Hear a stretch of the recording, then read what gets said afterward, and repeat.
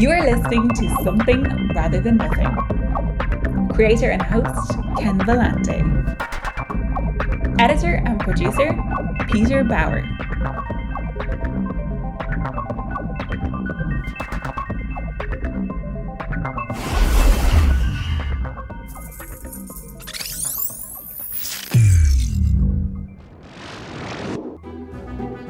My name is Gabriel Valentine, and I am the creator of Digital Lizards of Doom and the founder of the brand new publishing company, Dizzy Doom Media. Today, I wanted to give you all a little tour of DDM and show you all of the rad stuff we have coming out. First, let's start with Level 1, Dizzy Doom, the first book in the Digital Lizards of Doom series. In this book, we meet Pineapple Pete, an ancient pineapple demon who has trapped an entire universe of characters inside a video game simulation. Unaware, the characters play out their roles as heroes and villains, bringing the famed wizard Dizzy Doom face to face with an evil robot known as Commander Echo. In the next book, Level 2, the story opens up just weeks after the ending of Book 1, with Commander Echo healing from a pretty severe battle run. We get to learn more about Echo's relationship with his sidekick Spider-Nose and the truth behind why Spider-Nose is so loyal to Commander Echo in the first place. Meanwhile, on a far-off distant planet, our heroes find themselves in a compromising situation where Dizzy Doom must harness the power of the atomic pineapple so he can fight a giant mech gorilla in an epic kaiju showdown that will determine the fate of an entire planet of moth creatures. These two books are only the first in an 8-book series which will each take place in a different level of this video game world that this ancient pineapple demon has created. Everything we do here at Dizzy Doom Media is made for fans, by fans, and includes all of the things we love, from video games, tabletop gaming, comics, movies, and of course, music. Right now, I am currently working on several different multimedia projects, including a 21-song soundtrack with animation and a full orchestra. I'm also working with voice actors and puppeteers for the future adventures that will expand the Digital Lizards of Doom universe. I absolutely love putting these worlds together and making a place where everyone is encouraged to push their creativity to its max. So thank you so much for your support on this project. I look forward to seeing you all very soon. Be well.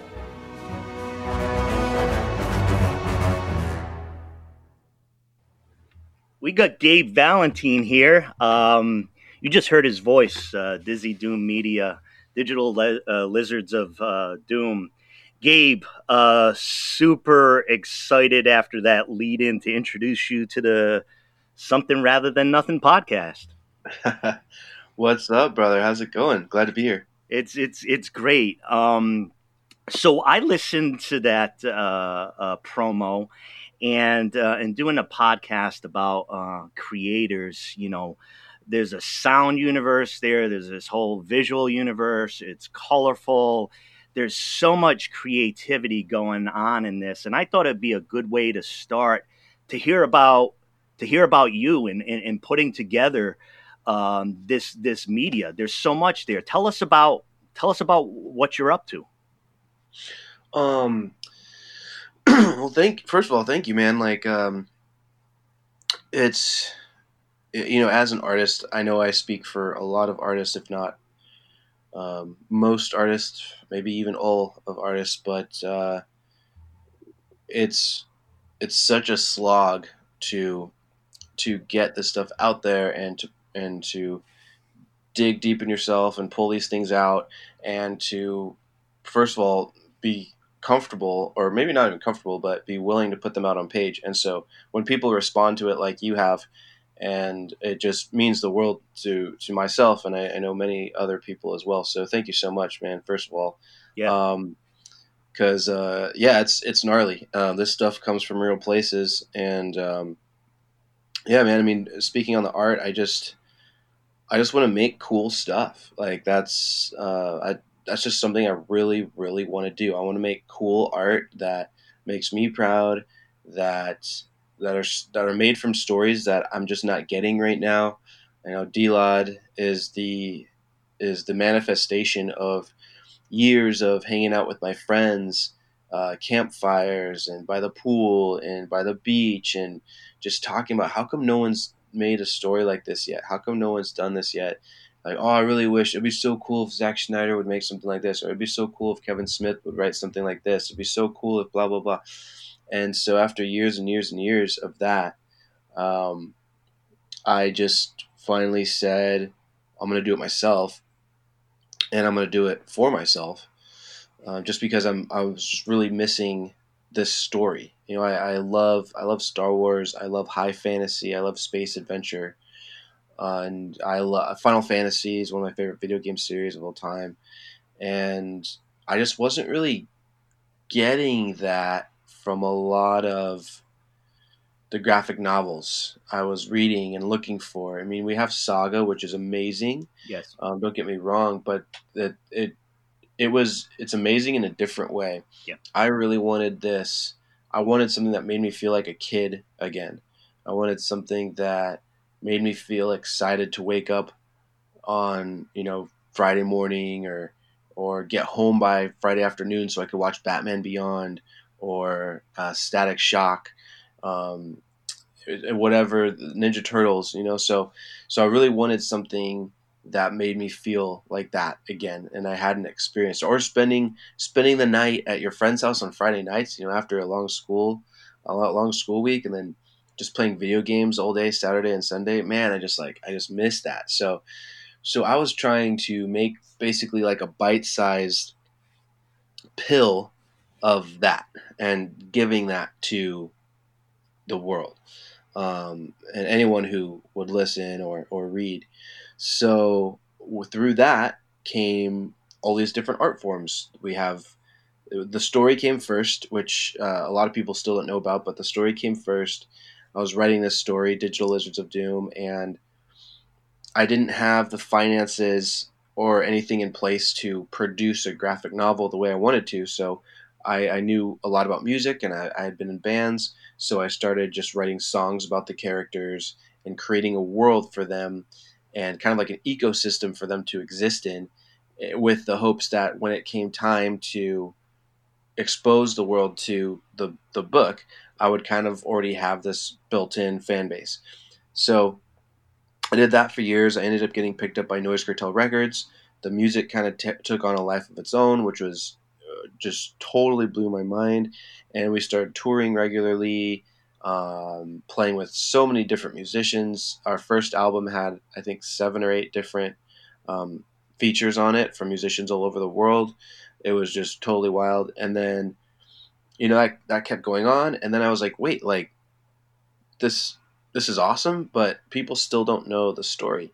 And I'm in a better place financially, and I have a little bit more connections now. So I buckled down and I finalized the first 4 books. It's we're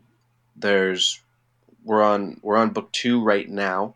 That's about to come out, but all 8 books are written, which is awesome. I'm really stoked about that.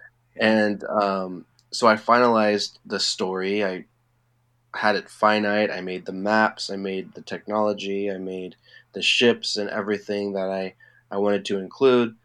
Made the Bible, I guess, basically, of the universe. And then we started getting to work. I got hired artists and editors and everybody to help me make the first book. I pitched the first book to Clover Press, which was they're founded by Ted Adams and Robbie Robbins, the founders of IDW, and they picked it up, and we sold a couple thousand copies in 1 month, and then now we're doing the second book, and it's just, and I'm no longer with Clover Press. We're all friends and everything, but I went out on my own and started my own publishing company. And I just needed a little bit more freedom to make the music, to make the animation that I want to do, to make the spin-off series that I want to do. So I just kind of took it back, and like I said, we're getting ready to release book 2, and it's just an accumulation of music, visual art. We're working on video games and apps, animation. It's just a universe where everyone's welcome, and people who enjoy all of these different things that make us nerds can come and have a safe place to enjoy and have fun in. So Yeah, and there's thank you for all of that. It's really inspiring and exciting. And one of the things I mentioned to you was like all the different components that brings that universe to life. And thinking about like on this podcast, obviously I talked to a lot of different type of creators, but this conversation is a bit unique in the sense of like the integration of these different forms into the universe. I heard a lot about what you're saying, Gabe. As far as like being able to be a kid, right? To enjoy yeah, yourself. As an adult, we forget that, and we're taught not to, it, we get busy. One of the things I wanted to mention to you, because I was thinking about all the different components of what you do. I was talking to my son, who's a gamer. He loves fantasy, loves games, and of course, games are so advanced right now. I was Yeah. telling him about I'm 48, so my first computer was a Texas Instrument computer. My favorite game was Awesome. Tunnels of Doom, which was a very simple dungeon crawler of 10 levels, and you loaded the game with cassette data into the computer, and it was a Wow. total of 32K, both the game and going into it. But it was a full universe, and I was talking to my kiddo, and I'm trying to explain this. I'm like, this is of such a different time and era. It's difficult to Yeah. explain data loading in through cassette tape. So obviously, so much more at your disposal now. But Gabe, I wanted to go to the kind of like seminal question I asked at the beginning of formal interview. When you were born, talking about you when you're a kid, when you were born, were you an artist when you were born? So, I used to say no to these types of questions, but like, or when people would ask like, "Oh, when did you start? When did you know you wanted to be an artist?" And I don't really know when I knew. I think I knew when I was about. I want to say when I was about 13 or 14 is when I think I knew. But before then, and again, I used to say no to this question, but I think from birth, I was. Um, I've always been a storyteller. So, not an artist. Like, I wasn't really writing anything down or drawing. I can't draw for crap. Everyone needs to know that. I can't draw to save my life. But I can't either, Gabe. We shared that of drawing. it's so bad. I mean, you should see. I wish I had something. You should see my storyboards because I do all the storyboards for the book, and I am just constantly apologizing to my artists. Like, no, that's Commander Echo's head. That's not another planet. I'm just like, I like draw things like it's like inside, but there's stars. No, those aren't stars. Those are supposed to be torches. Like, oh, okay. So yeah, so I do all the storyboards for the graphic novel, but it's like stick figures and bubbles. But no, I think at a very young age, I grew up. My family and I weren't very financially well off, and we weren't like poor, like starving or anything like that. My dad he worked for the city of San Diego, and it wasn't like we were scrounging for food or anything like that. So I don't want people to get that impression, but we didn't really have we had enough to get by. That's basically what we had, and we lived on the land a little bit. Like we had chickens and goats, and we had our own vegetables and things like that. And so growing up was very interesting because we didn't have a TV for a long time. And once we even got a TV, it was VHS tapes. They wouldn't even buy a DVD player. they bought whatever the cheapest thing was because they didn't really watch TV. So they just bought a VHS player. So I actually got to grow up with VHS, Yeah. which is pretty cool because I know a lot of people my age didn't. So so that was pretty cool. And then through that and kind of running out of content because we have a very limited amount of what we could watch on TV, unless I went to my friend's house or my cousin's house or grandma's house. When I went to grandma's house, it was just cable. She had cable, so it was just like we watched everything. Like I was just glued to the TV. But it was almost like I was hibernating, or getting ready for hibernation, like no cable hibernation, just like a squirrel, just cramming as much TV as I could. But no, because of that, I never. I just kind of told my own stories to myself, to my family. I just would like make things up. I'd be like, "Oh yeah, I saw like a dragon today. He was like in the sky, and I tried to follow him, but I kind of lost him around here, and I'm pretty sure there's a cave in my yard somewhere, in our yard where this dragon lives. I'm gonna find him, and I would just they were so outlandish that I hope people thought or people like knew I was being silly, but I think there's probably some times where my parents worried about me. But I would tell these stories, and I would tell stories for other people. I would try to make people laugh, and I would try to distract myself too with these stories, and just try to create this universe that I wanted to live in instead of the current one that I was in. So Yeah. I used to say that I wasn't a creator when I was born, but now I've really changed the way I look at that because I think I've always just been a storyteller, just naturally. Even when it came to getting out of trouble, the ridiculous stories that I would come up with to try to lie and get out of punishment was just, no one in their right mind would ever believe the things I said. So, it was fun. It was like fantastic, and it was an escape. And since I always wonder if I would have had access to these things, like if I would have been able to watch more TV, or if I would have been able to play more video games or anything like that, if things would have changed. So I really don't know. My first console, like my first TV console, this is no joke, was PlayStation 4. Oh, wow. Yeah. And I grew up because my parents were like, no video games, all that stuff. So I grew up playing portable handhelds because they wouldn't let me have a TV in my room, and they wouldn't let, like, a friend could spend the night and we could hook up a console to our TV that night, but when he went home, it went home with him. Yeah. So for me, my uncle got me a Game Boy Pocket, like late 90s, I think, and maybe early 2000s. And that just changed my life.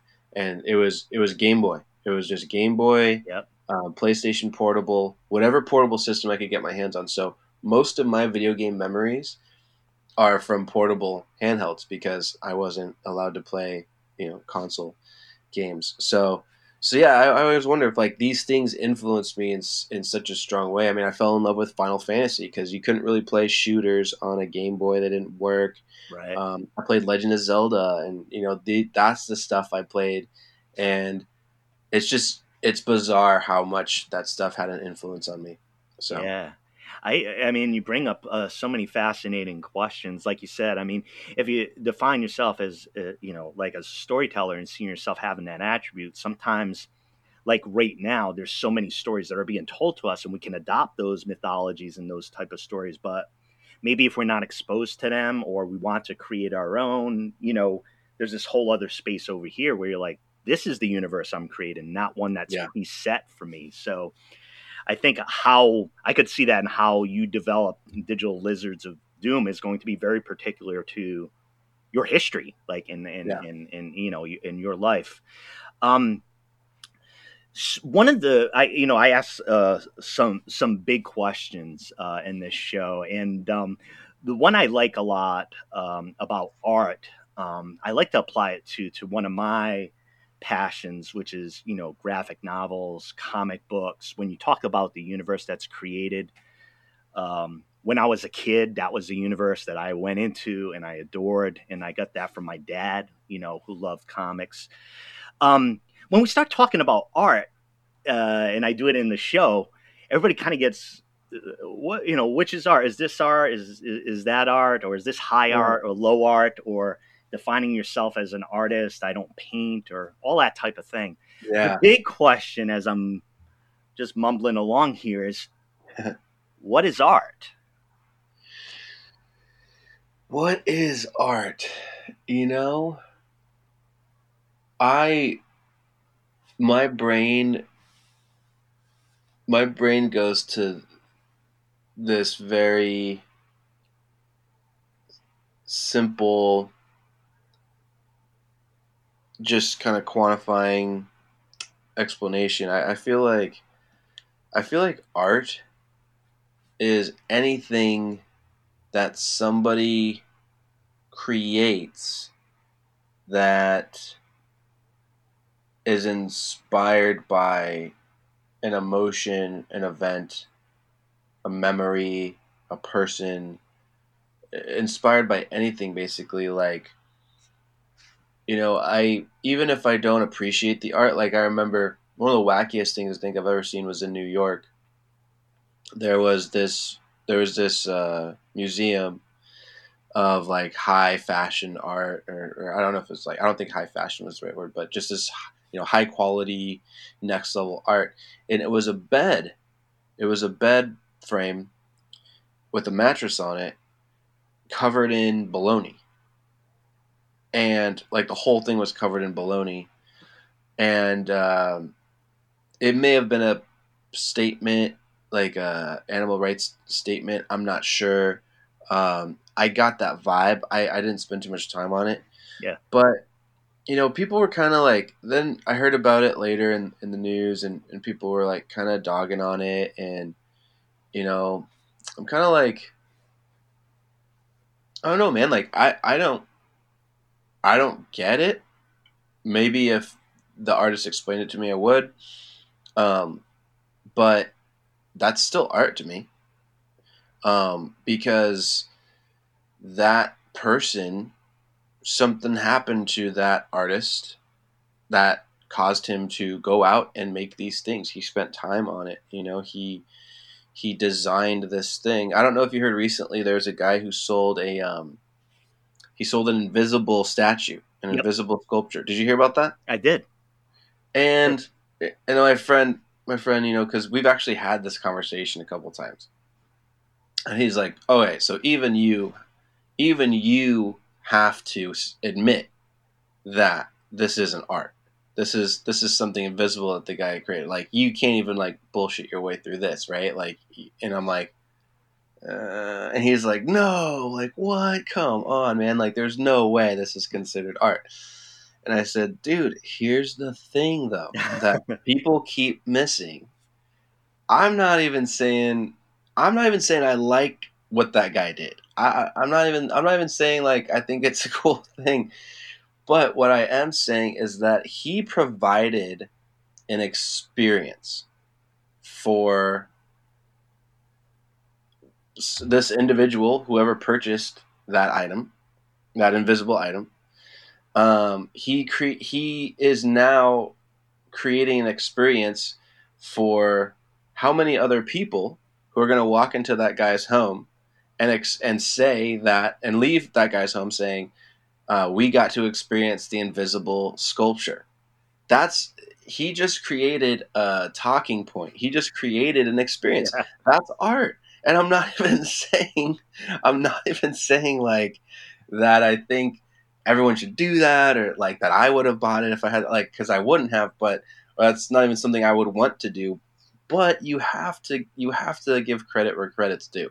And I think we're in a weird time right now where like people just, everything is so black and white. I think people have really forgotten how to communicate with each other and understand each other. It's either like, that's the stupidest thing I've ever seen. This guy has an invisible sculpture. I thought it was dumb. I'll be honest. Like, when I first saw it, I thought it was kind of silly, or not dumb. I thought it was silly. Yeah. But the more I thought about it, and who knows the point behind him doing this? The more I thought about it, I was like, it's kind of an interesting idea. He made something, and here I am. I'm affected by it because we're talking about it. So like I got to experience on it that art form on a small level. So I think art is just anything that causes you to create. Now, some might argue that because it's invisible, he didn't create anything, but he created an experience. So he still created something. The only reason books are selling is because you buy a book and the words are written down. But when we were in the caveman days, we just shared these stories with each other and drew pictures on the wall. So that's not real. That's not something tangible. You can't like, besides the drawing, of course, you can't just tell a story to somebody. Jokes are free, but that's art. Right. That's right. An art form. So yeah, I think anything that just inspires you to create is and then the form of doing so, creating the thing would be art. And I think it's cool. I think it's interesting that stuff like that exists, but I'm trying to do it a little bit in a different way, but make it a little bit easier than invisible graphic novel. The invisible graphic novel. I like you, Gabe, but I'm definitely looking for the Digital Lizards of Doom, and not because then on the invisible sculpture, I really share a lot of your thoughts, because I think what it does for me, that's philosophy right there, right? Because they were talking about a thought, and we're talking about a thing. And I would say, let's say you and I and 8 other people were standing around the table, and that artist said, well, here's the invisible sculpture, and would you like to talk about it, right? And you're looking at it, and you're being like, oh, that one's holding, and it's a sword. It's holding a mighty sword, and look over at me. I'm saying, no, that's a beautiful goddess from, there's a conversation going on, and it's like the idea of the artist as trickster, which, that's always fun. It's always fun. And we will maybe I'll plop in the invisible sculpture as a question in future episodes, Gabe, and you and I through that will explore what an invisible sculpture is for us. I'm fascinated. You're fascinated. We'll talk about it some more. All right. Yeah. So I appreciate your comments around what art is, and definitely a lot of questions that come out of that. What about, or say now you have an art piece, doesn't matter what it is, but I want to ask you, Gabe, what is the role of art? Like, what is art supposed to be doing for us as humans? Do you think it has a proper role, or what's its role in society? Man, that is a really good question. I feel like it's something similar to how I feel about God is I don't think something like that should be put into a box. And I think there's people out there who would probably definitely disagree with me on that, but I don't know. I don't think it has a specific purpose. I think it can be applied to so many different things. That's what makes it so beautiful. So I think that when it comes to, it can be used for evil. It can be used to tear people down. Someone can make something that describes a group of people, or gets other people to hate a certain group of people. It can be used to lift people up. It can be used as an escape. It can be used as satire, which is a very popular form of art right now, is satire and twisting twisting the fabric of reality just enough to where you laugh at it, but it's still sad because it's something that exists or whatever. So I don't know. I don't know if there's like a proper use, but I think that's why it's kind of the it's kind of a last frontier kind of thing, because we actually just kind of talked about it, is like, what even is art? And I think it's something that hopefully stays wild, that's never really tamed.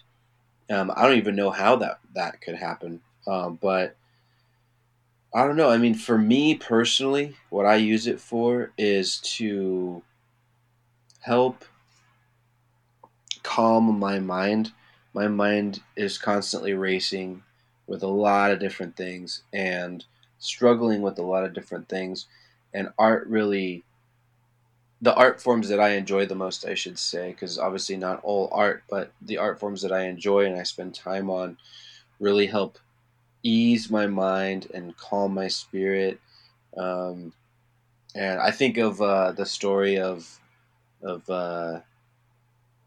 David David and Saul from the Bible, and Saul's just, he has all these, he's like crazy and he's like killing these people and these doctors and these wizards, and he's like, I need help, like someone help me with, it sounds like he has an anxiety, and he can't, nothing is soothing him. And then here comes along this guy with a harp, David, and he just plays this beautiful music, and it soothes Saul's mind. Yeah. And so yeah, I think about that, and I feel like that's what that's what the purpose is for me, is just to calm me down. It's soothing. It's comedic. It takes me to a different world. It inspires me. It makes me feel like I can go out and be powerful and do these things and accomplish wonders. And then for other people, it could be a reminder of how crappy things are. It could be a negative thing. It could be, or again, it could lift people up too. It could remind us that we can do better. So I don't know. That's a really, I'm gonna have to think about that some more, because that's a really awesome question. I've never really thought about what the purpose of art is. Yeah, and I one of the things that I found, and thank you for your comments, Gabe. One of the things I found in the podcast, so there's over 100 episodes right now, and of course, prior to doing it, you don't know what it is. You don't know what conversations you're gonna have, and you don't know what journey you're gonna go on. But one of the things that quickly developed, and I've talked about this before, is that really just got into psychology, healing, personal expression, like an authentic life. And it wasn't just like, what's the art thing that you made and what about that? It was like, yeah, that came out as a decisive moment in my life when I left this, created this, and I created a whole new persona. Like after that, it's like, whoa, okay, like it isn't just a painting I put up on the wall. It is a representation of a transformation, and not wanting to describe that, but just recognizing and honoring the power of that is something that I quickly learned to do, and it really connected the personal to the what you create. That's awesome, man. So Gabe, I know I've been hitting you with the big questions. No way, man. I love this. Awesome. I know you do. And we're speaking with Gabe Valentine, creator of Digital Lizards of Doom, Dizzy Doom Media. And the question I have, you can refer to objects or people, what or who made you who you are?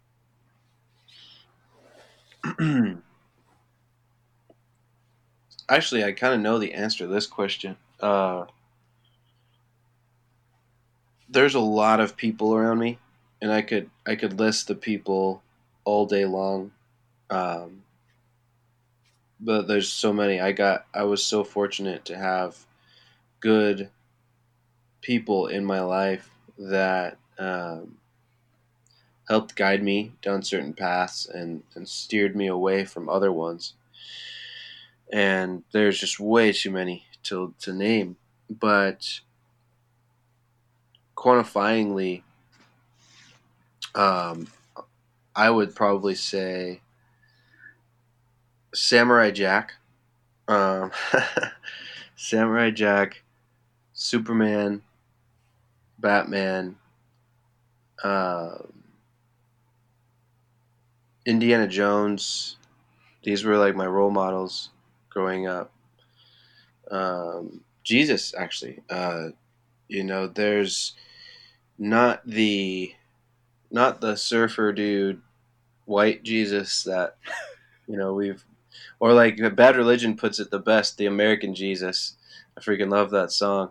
Right. One of my favorite bands of all time is Bad Religion. Yeah. But not that, the biblical personification of Jesus, the man who opened his heart up to poor, rich, prostitutes, liars, murderers, thieves, and just showed religious nut jobs too. Even talked to them, even talked to the religious people, and tried to get them to change their ways. Like, you guys got it all wrong, man. Like, no. The God isn't expensive. You don't have to pay for God. He doesn't like you or love you less if you give him money. It's not how it works. And so, growing up with these and reading these stories, Greek mythology. I love Greek mythology. Hercules I got into Hercules because of Superman. I had heard all of these. I had read all these Superman comics, and I was like, what a cool story. And so I was like, Superman is based off like Hercules. And I was like, oh, I didn't know that. And I'm not so sure if that's totally entirely true now, but I went back, and that's how I first heard about Hercules, and I read the Hercules stories, and there's definitely a lot of similarities there. And so, yeah, man, these heroes that they did not always have it easy, but they made the right decisions, and they struggled, and they fell, and they rose again, and they continued to fight for people, fight for good. And these are the things that made me who I am. I want to fight for good. I want to fight for people. I want to love on people. Like, if the person that nobody else wants, because I've been there so many times. I've been the person that nobody else wants. Yep. And it hurts. It's a very hard feeling. It's a very dark and empty feeling.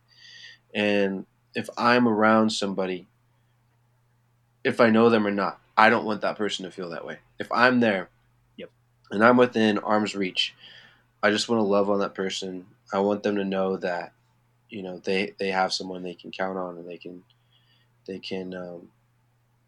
can share that experience with, and someone that is happy that they exist, someone that believes in them and is happy that they are alive and alive on this earth and present on this earth. And a lot of these themes too are sprinkled throughout the Digital Lizards of Doom series. I touch on a lot of different mental health issues. Not so much. I don't try to keep it heavy-handed, because I still want it to be light and fun and silly. But I feel like for the people who have gone through the things that get mentioned in the book, I feel like they'll know when they read it. But yeah, man, I think it's these are the things that made me who I am, and I hope other people just want to start loving on each other, man. It's time. It's really time, man. Like, aren't you guys tired of it? Like, I just try to tell people that, like, Aren't you tired of just hating this side because they voted for this guy, or that side because they voted for that guy, and all of this stuff just trips me out. How, and I've said this a couple times before, if you really think about it, we all want the same thing. Like everybody in the world, for the most part, wants the same thing. We want the government to stay out of our business. We don't want the government or somebody else to tell us what we can and can't do with our bodies. We don't want anyone telling us who we can and can't marry. We want to have a nice house. We don't want to be starving. Or not even a nice house. We want to be able to eat, eat food and provide for our families and our friends, and have friends over and enjoy and laugh and sing songs together, whatever you want to do, watch TV together. And we want to feel safe. We don't want to feel like if we go outside, we're going to get shot, or we don't want to feel like, we can't go enjoy nice things because we're not rich enough or whatever it is. How is it that pretty much if you for the rest of your life ask that question around the world, I guarantee you like 99.9% of the people are going to say that that's how they feel. Right. And yet we are so divided right now. This person's mad at that person's mad at this person, and it's amazing the confusion that, the powers that be, because I don't know who they are. I don't know who's pulling the strings or whatever. But, Yeah. But yeah, it trips me out, man. It trips me out that like we all pretty much want the same thing, and yet we're so divided. And so those are the types of questions and stuff I try to put in my books and in my art, is like, how can we remove these lies and stuff from what we've been told our whole lives and get back to the basics of humanity and being there for each other and being united. So went off on a little bit of a rant there. No, man, I'm just, honestly, listening and engaging with that. I mean, I think of a lot of what you had to say there, of like the potential for art to bring empathy, right? Like art to like connect people. I heard a lot about that there. And, honestly too, about even, saying the word love. I deal with that. I work as a union rep in my day job, and I've been involved in collective endeavors for a long time. And those collective endeavors are based on love, right? The working person is somebody that I love and respect. I want them to have a good working experience. And when you mention the word in that concept, in that context, a lot of times, particularly as a male, it's like, all right, fruity, all right, enough with the, you know what I mean? But for me, it's the fundamental basis of doing things. Because if I didn't love and I didn't give a shit, I don't, it's something else that I'm doing, and it's not what I'm doing. And it's connected to art as well, because I think a lot, like with you creating a universe, Gabe, and you inviting folks into it, and the color and the music, or the permission to be a child, that isn't, I think it's pointed towards, compassion and love and just invitation, permission to be a child. Wow. Dude, that is an epic sentence right there. Okay, you can take that 10 seconds. It's yours. You can. That's amazing. Permission to be a child. That's amazing, man. Wow. I've through recent conversations I've had with people who are experts in childhood development, who are artists, who are teachers. They see everything that kids have, that adults still have, that adults still remember, and there's a whole lot there. I really appreciated your comments, and I think one of the things, the way you spoke about, is something that I like, of speaking about things and maybe in an idiosyncratic way, of like taking Jesus Christ and not saying, okay, here's a pre-described, pre-digested version. You're going to say, no, this is a personal thing. This is what it means to me. This is what I got. And that's really powerful. And I really appreciate that. Gabe, we're on a roll right now. So I'm going to go for the titular question. Let's get it. The titular question of the entire show. And it could be a short answer. It could be a long answer. But I don't know the answer to the question of why is there something rather than nothing? Wow. Why is there something rather than nothing? The first thing that comes to my head is because the reason that there's something rather than nothing is so I could be sitting here right now having this experience and this conversation with you. And I would apply that to, I would try to, because I will definitely fail, but I would try to apply that to, and encourage others to apply this to every aspect of life. The reason there is something rather than nothing is because you are experiencing something right there in that moment, and that's reason enough. Yeah. And if you look closely, you'll be able to find a reason for that lesson you're being taught, for that love that you're receiving, for that pain. If you're experiencing pain, and you're going through a hard time, you've been going through a hard time, and I'm preaching to the choir here. Everybody's listening, preaching to the choir, kids. It's hard. It's really hard. It's extremely difficult to understand why we're going through painful situations. But what I have realized, I've met a lot of people all over the world, from all different parts of the world, been to a few different parts of the world myself, and you might be going through something, and based on how you come out of it, something painful, based on how you come out of it, you might be able to bless somebody else with knowledge on how to get through it. They might not have the same tools or resources you did, but because you went through the same thing and you're the person that you are, you might be able to save somebody's life. You might be a more resilient person, that this thing might not, it still hurts, but it's not the end all for you, but it might be the end all for somebody else. Yeah. And if you come in contact with that person and you say, hey, this is how I got through it. Have you ever heard of, this book really helped me? Yep. This teacher really, these words really meant a lot to me. And that you might save a life in something like that. So, and it's not always that, dramatic, but I would say, yeah, that's the answer. It's because something exists rather than nothing, because you needed to be here in this moment experiencing this thing. So.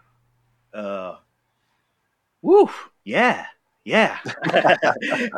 Hey, Gabe, I want you to spend a little bit time now unwinding and unpacking how the audience, how listeners can connect with your art, Dizzy Doom Media, Digital Lizards of Doom. I want folks to know and have in their hands or in their ears how to interact with your art. Yeah, so I think, so I've been saying this a lot lately. I've been telling people just to Google Digital Lizards of Doom. I don't know what it is, but I think it's a little bit more entertaining. People kind of get to click on what they want to click on. So if you just Google Digital Lizards of Doom, our main website will come up at the top, and there's other things too. There's articles about us. There's articles about the world. There's links to music. But if you want to get in touch with me directly and quickly, I would say either email me at gabe@dlodworld.com or message me on Instagram. I'm on Instagram the most out of all of the social media platforms, so it would just be Dizzy Doom Media, and I'll be on there, and send me a message, say, hey, I want to talk, or I'm going through a rough time, or I want to hear some music. It doesn't have to be something serious either. It's like I want to know more about what the story is about, and let me know. I'll send you like a digital copy or something. You can check it out, and if you want to purchase it later, I would be honored. That'd be really cool. But yeah, and then if you're on Twitter, it's just at DLOD World, and Facebook is just Digital Lizards of Doom, and then our website is dlodworld.com. So that's pretty much it. Thanks. Hey, um, normally don't ask a question after that, Gabe, but I do have a question Yeah. because of the way that you described the universe. And if I don't ask it, it probably ain't going to be asked. So I'm interested in the fact that you described of creating the Digital Lizards of Doom with music. So it had this life and started to create characters of its own and sounds of its own that way. When you started to depict in visual form all of that, did it look different from like how things had kind of developed as far as sounds or the characters or voices? Did you end up with, there's a universe here that's been created with the sound and now it looks this way? Was there a collision there? There's definitely a couple changes, but for the most part, it hasn't changed much, which is kind of freaky. I've had the concept. I've had at the soul of it. I've had the concept for Digital Lizards of Doom since I think I was in high school. Oh, Just the idea, and again in its simplest form, not really character names yet, but I've always been fascinated with this idea that if there was, well, for one, I love trickster mythology, like from Greek mythology. I love tricksters, how they can just manipulate time, space, reality, and the effects it can have on the universe, and then and the opposite. Sometimes it doesn't have any effect. So I've always been obsessed with the idea that this trickster, in this case, this ancient pineapple demon, could basically capture an entire universe and put it inside a video game and sell it to other universes. Like, I've just always kind of had this idea in my head, and it used to be planets. I actually wrote a song when I was 18 years old called Pirating Planets, and it's the first ever manifestation of this thought that I put out into the world. And it was with an old punk rock band I played in, and I don't know, I've just always been fascinated with that idea. And so at the core of it, not a lot of stuff in DLOD has changed. The heroes and their motives haven't changed. What's changed has been the vehicles that get them there a little bit, and the things that they might say. But for the most part, who they are hasn't changed. And mainly, I've been a little bit more open about this lately, but mainly it's because the main characters in the book are basically what I go through on a day-to-day basis in my head. It's like it's all of the different people and emotions that I want to be and that I struggle with. You know, Pineapple Pete represents this controlling personality. You know, I feel lost and I feel out of control sometimes, and I want to control everything in my world. And even though it might hurt other people, I want control. I seek control, and I have to fight that. And Dizzy Doom, who just always wants to do the right thing. He's the Superman, the Samurai Jack. You know, he always wants to do the right thing. He wants to be the hero. That's what I want to be. But Dana Deathly, she represents pain, and she wants to be a hero, but she's not sure if she's willing or has what it takes to be a hero, because she's been screwed over so many times. She's been hurt by so many people. And Wardy Morta, she's the witch, and she represents pain. She's the opposite of Dana Deathly. Dana Deathly is the one who's been through the shit, Yeah. but is deciding to do the right thing anyways. Wardy Morta is the one who's been through the shit, but she's letting it change her into more evil. And it's this constant struggle I have myself. It's like, someone hurts you, someone lies to you, someone lies to your face, screws you over. You want to you want to get back at them. You want to screw them over, and you got to fight that, because that's just going to lead you down a dark path, And so yeah, it's like these revenge fantasies almost. So because of that, the characters haven't changed that much, because they're very real. They're very real conversations I have with myself, and this book in a way is basically therapy for myself, and hopefully other people as well. Definitely. And that's the component that holds so much power, as we tell stories and see things, or music, whatever way it reaches us. Kind of do why you're doing what you're doing and why I'm doing what I'm doing, I think.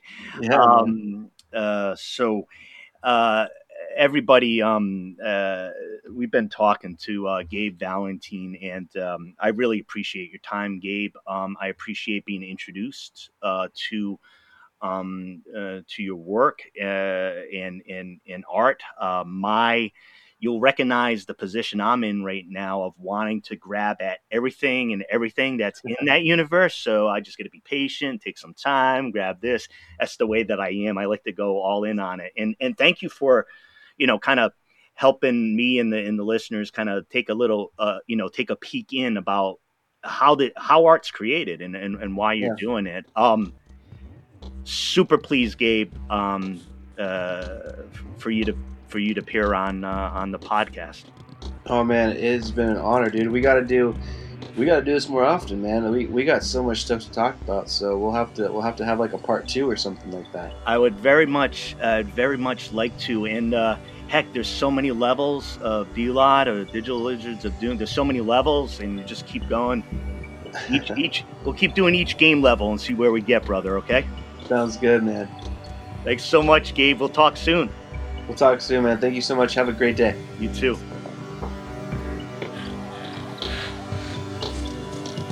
This is Something Rather Than Nothing.